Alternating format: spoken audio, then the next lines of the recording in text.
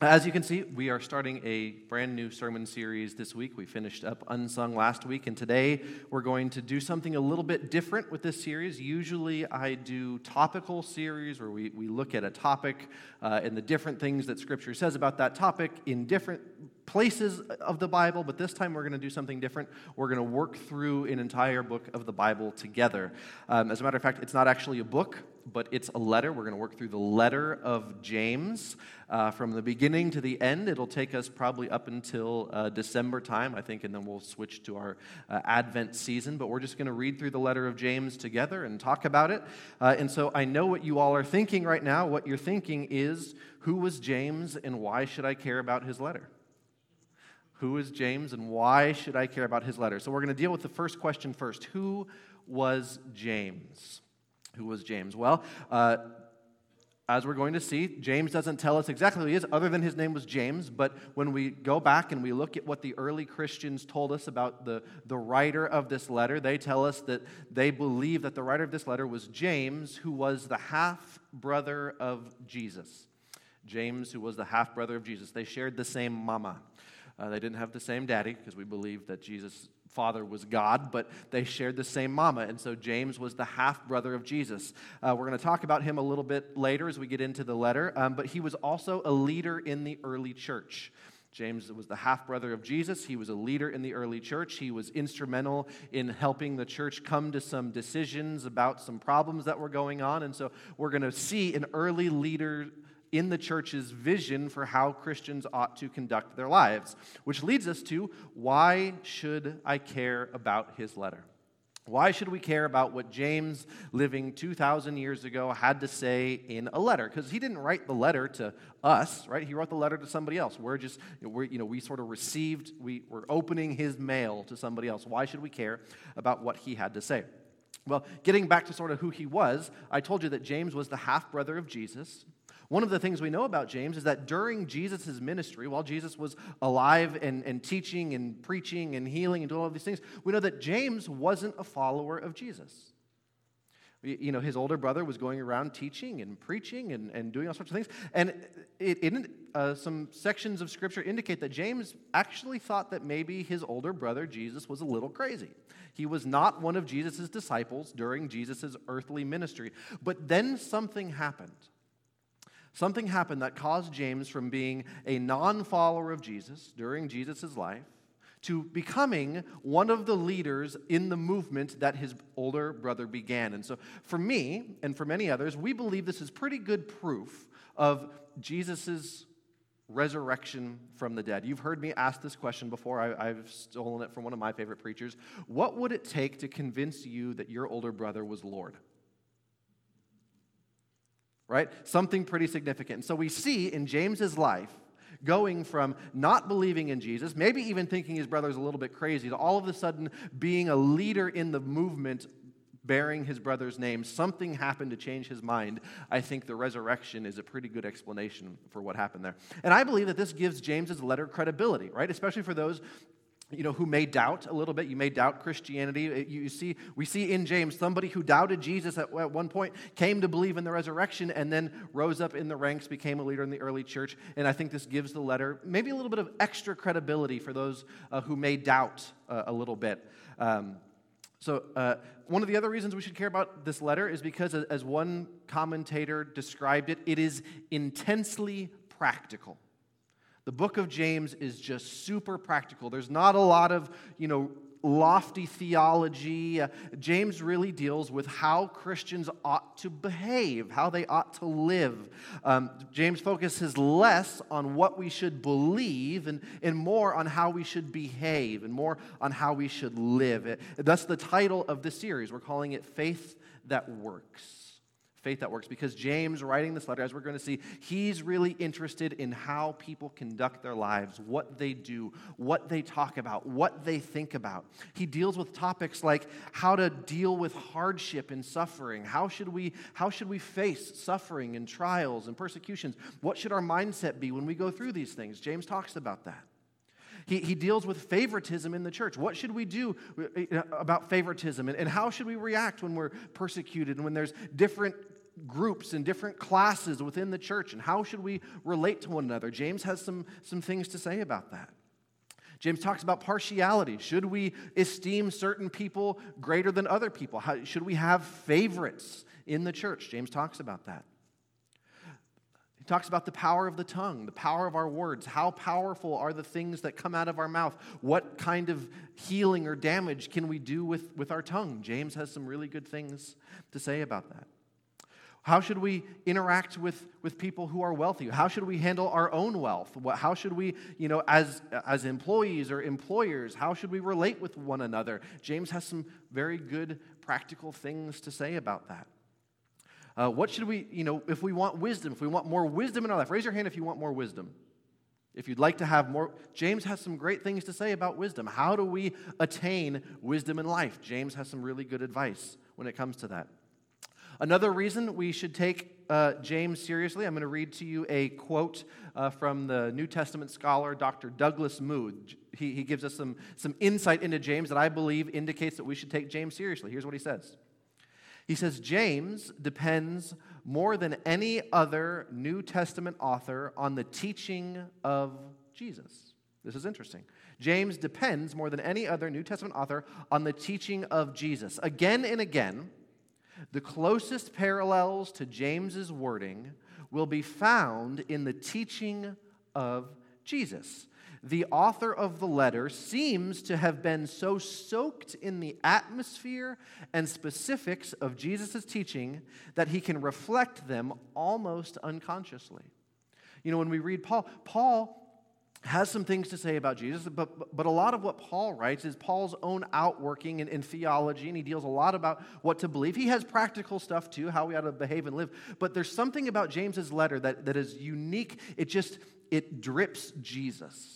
It drips Jesus. Some of the language, some of the phrasing, some of the wording, it drips Jesus. And so what we have here is somebody who at one point knew Jesus while he was alive, came to believe in Jesus after his resurrection, and is now putting together this letter that explains to early Christians the outworking of Jesus' teaching in their present day. How does what Jesus taught, how does that manifest itself into how Christians ought to live on a day-to-day basis? That's what James gets at here. So he takes Jesus' teaching, and he applies it, and he explains how it works out in the lives of Christians. Now that Jesus is no longer walking around on his own 2 feet, preaching and teaching, but now that we have these followers of a resurrected Christ, how ought their lives to look? These are some of the things that James talks about. So whether you are already a believer and you're just wondering, how do I live this better? How do I put my faith into practice in a more practical, tangible way? James is going to give us some really good instructions in terms of how we can live our lives, how we can put these things into practice. If you're not a believer, if maybe you're exploring Christianity, if you're exploring faith for the first time and you sort of want to, forgive the phrase, but maybe try it before you buy it, count the cost a little bit, understand what's involved in following Jesus. Reading through the book of James, studying through the book of James will help you understand what it means to be a Christian. So if you're exploring, hey, is becoming a Christian something that is going to be helpful, beneficial, meaningful to my life? James, it'll sort of give you a preview for what will be expected of you if you decide that you want to follow Jesus. He explains how disciples, followers of Jesus, ought to live. Now, this may surprise you. James is one of the most popular books among Christians today, one of the most popular letters in the New Testament. Not everyone throughout history had a great high regard for the letter of James. I'm going to read you a quote next from the great reformer Martin Luther, the one who led the Reformation in the 16th century, theologian, wrote lots of stuff. We credit him for helping to restore some of the truths of Christianity that had been lost and had been corrupted. But Martin Luther had a downside too, and I'm going to read you what Martin Luther had to say about the Epistle of James. He says this: St. James' epistle is really an epistle of straw. That's not a nice term to call it an epistle of straw. He's that's not good. That's not a compliment to the letter of James. He goes on to say, compared to the others, for it has nothing of the nature of the gospel about it. Which is interesting, right? Now, we have to understand this in its context, right? We have Martin Luther, who is experiencing a corrupted version of Christianity where there are people teaching that you have to do certain things and especially in regards to the church at the time, you have to pay certain tithes and taxes and certain things to the church in order to be accepted. And so Martin Luther is working within a system where there's a lot of corruption based on people are using fear motivation to get Christians to behave in certain ways. Most importantly, are using fear motivation to coerce Christians into giving money to support things that aren't biblical and aren't scriptural. And so this weighed on Martin Luther, and Martin Luther had a really overactive conscience. Really overactive conscience. In other words, every little thing he did that was bad or sinful, it just weighed on him. And so in his mind, he thought, how in the world am I going to earn my way into heaven with all of these sins that I think about and commit on a daily basis? And so Martin Luther, weighed down by this heavy conscience, studies the book of Romans for himself, and he comes across Romans chapter 1, verse 17, where it talks about the just will live by faith. The just will live by faith. And so for Martin Luther, justification by faith became the bedrock of his gospel.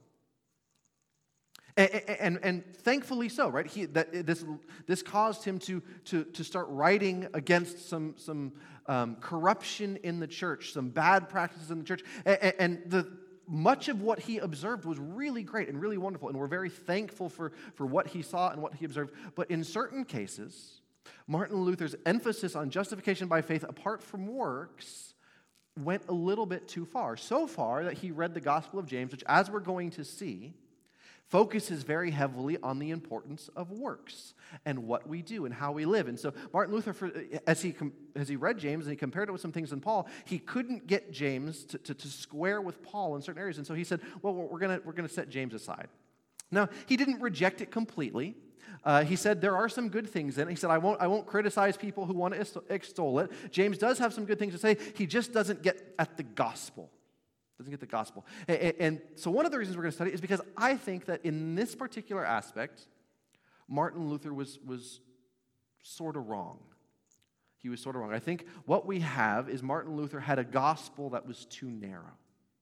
And because of that, it caused him to take this great book, this book that I love, that many of you probably love. You probably know quotes from James, and you may not even know that they're quotes from James. That's how popular it is. And it caused him to as he's looking at James through this narrow lens, to sort of set it aside as almost subscriptural. He kept it in the canon, but like he put it like at the bottom. It's like it's kind of subpar. There are some good things in it, but it's not quite the gospel. As we get into it, I hope to demonstrate that what James has to say really does fit in line with the gospel and really does mesh well with what Paul has to say in other places, and we ought to celebrate it. And I think it's just a wonderful book. So we're going to push back a little bit against Martin Luther. So next week, we're going to dive into the meat of James. Today, we're just going to spend a couple of minutes. Today's going to be a little bit of a shorter sermon. I know I went long the past few weeks with unsung stuff. So I'm just going to give you some introductory material. We're going to set the framework. We're going to set the context and the foundation for James. And then I'm going to invite you back next week to really start diving into what he has to teach us about how we ought to live. First, we're going to spend some time in the very first verse of the book of James. We're going to see what we can build in terms of historical context to sort of set the stage for these next few weeks as we work our way through this letter. So here's how the letter of James opens up. James, a servant of God and of the Lord Jesus Christ, to the 12 tribes scattered among the nations. Greetings.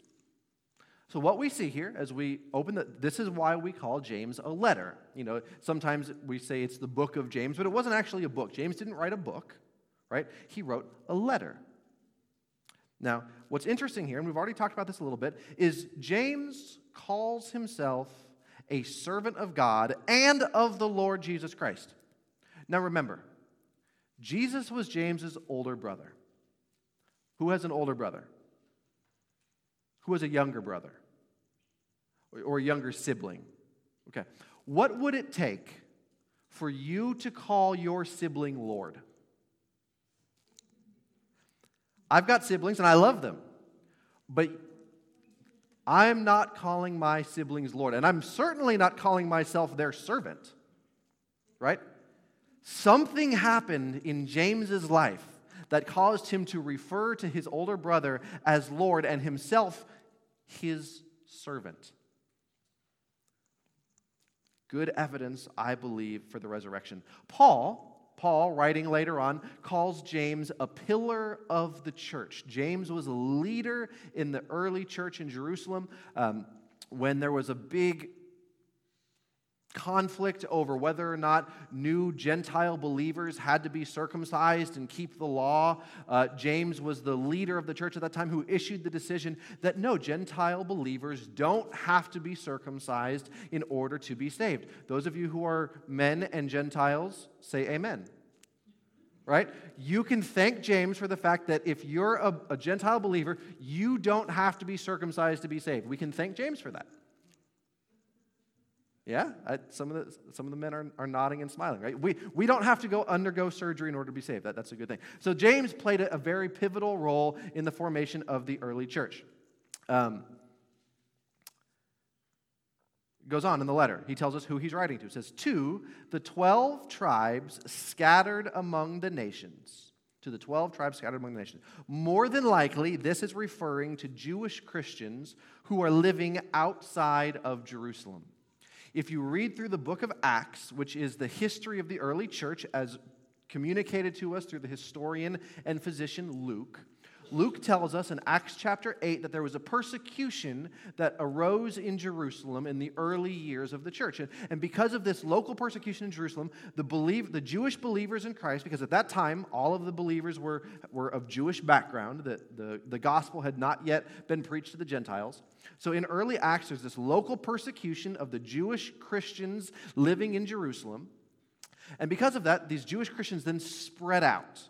They, as Luke tells us, they are scattered out outside of Jerusalem, in Judea and beyond. And so what we have here, what we believe we have here, is one of the earliest written documents of the New Testament, where James is writing, he's writing this pastoral letter to these Christians, these Jewish Christians, who have had to leave everything behind, right? If persecution arose and we all had to scatter, right? Pretend like there was an intense persecution of Christians in Bloomington, and so you don't really have a lot of time to gather your stuff and plan your move. So he's writing these people who all of a sudden had to get up and leave where they were and go start new lives in new places and figure out what it means to live as Christians in these new areas. And so James, being a leader and being a pastor, is writing to them about how they ought to now conduct themselves, how they ought to live their lives as believers outside of this familiar environment that they were in.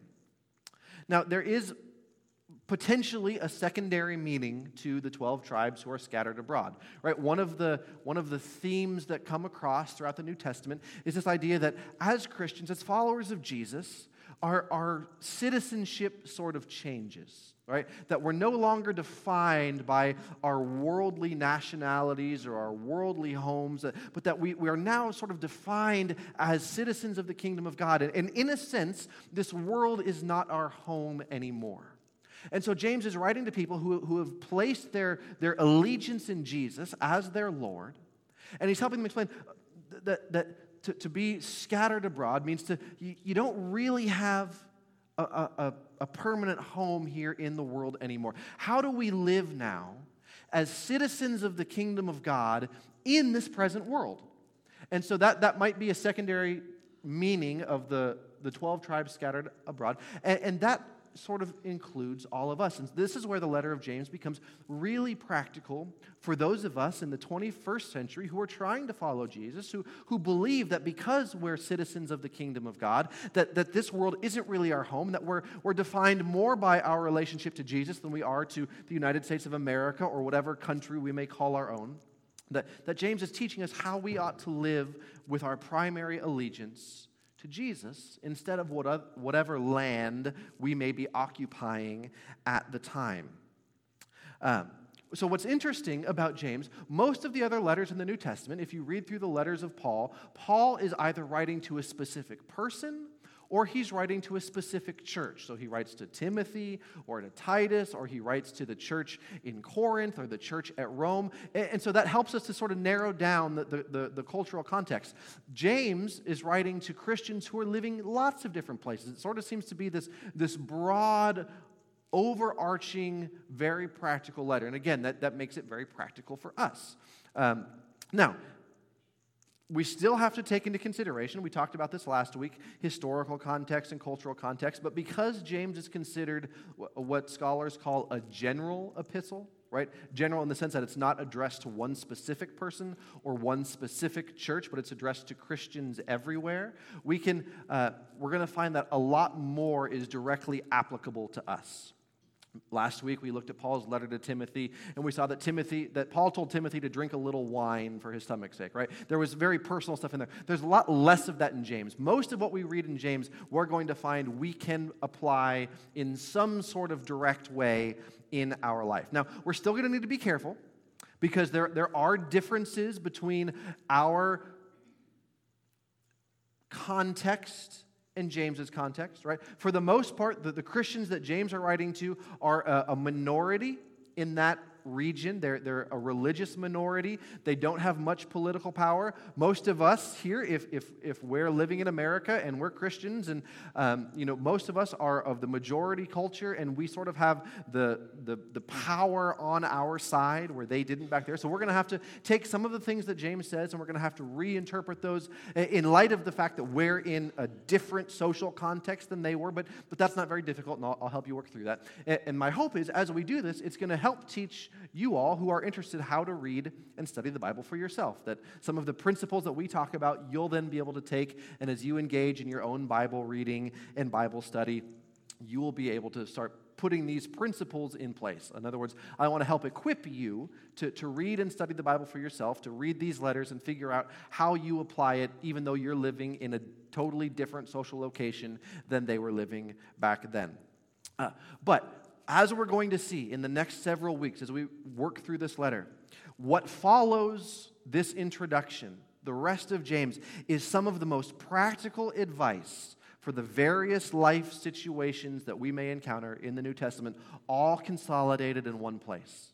So it's going to be really helpful for helping us live like Christians. Now, if you're looking for a list of theological beliefs to check the box, I believe, that's not what we're going to find in James. But we are going to find, here is how to live like someone whose allegiance belongs to Jesus. And for that, I think it's invaluable. And so I'm going to give you some homework. I'm going to give you some homework. It's optional, right? You don't have to turn anything in. It's optional. But here's your homework. Read James once a week during this message series. Really easy. You can read one chapter a day, Monday through Friday, and take the weekends off.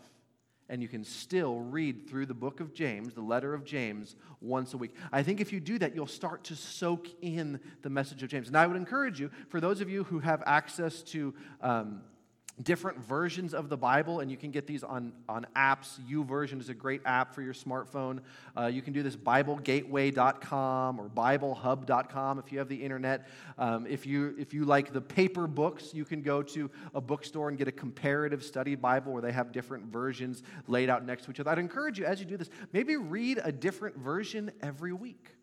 Because they're going to just translate things in somewhat different ways. But if you do that, the message of James, I believe, over the next several weeks will just soak into who you are and your being, and it will start to work itself out in the way that you live. And then you can come and we can maybe have some discussion and maybe have some questions. Hey, I read this. What does this mean? As we work through it together, we'll start to see all of us will become followers of Jesus through the instruction of James.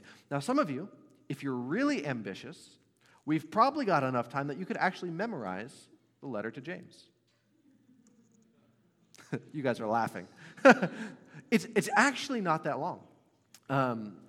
So if you're into memorizing Scripture, James isn't terribly long. You could start to memorize it, or at least the passages that mean the most to you. You're like, ooh, I really like that one. And you can start to memorize some of these passages. So it's going to allow us, instead of taking a broad look at a big topic, we're going to focus and narrow in on one particular letter and what one particular person, who we believe is a pretty important person, the brother of Jesus, a leader in the early church, teaches us about what it means to follow Jesus in a practical way. So, read James once a week and join us next week for James' practical advice on enduring hardship. James is going to give some wonderful instruction on what we should do when we go through trials, when we face hardship, when we go through times of suffering, how we ought to orient our minds, what we ought to do. And here's the thing. Whether you are a follower of Jesus or not, I believe that what James is going to teach us about some of these things will be helpful for your life regardless.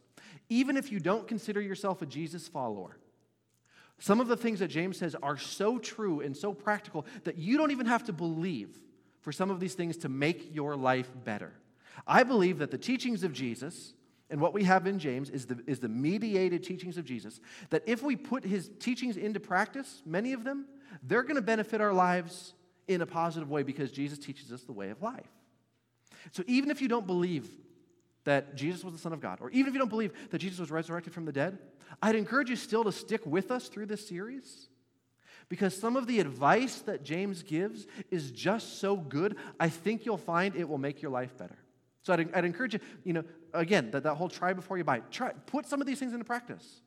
And if you find that it works, maybe that's some evidence that, hey, this Jesus thing may have something to it.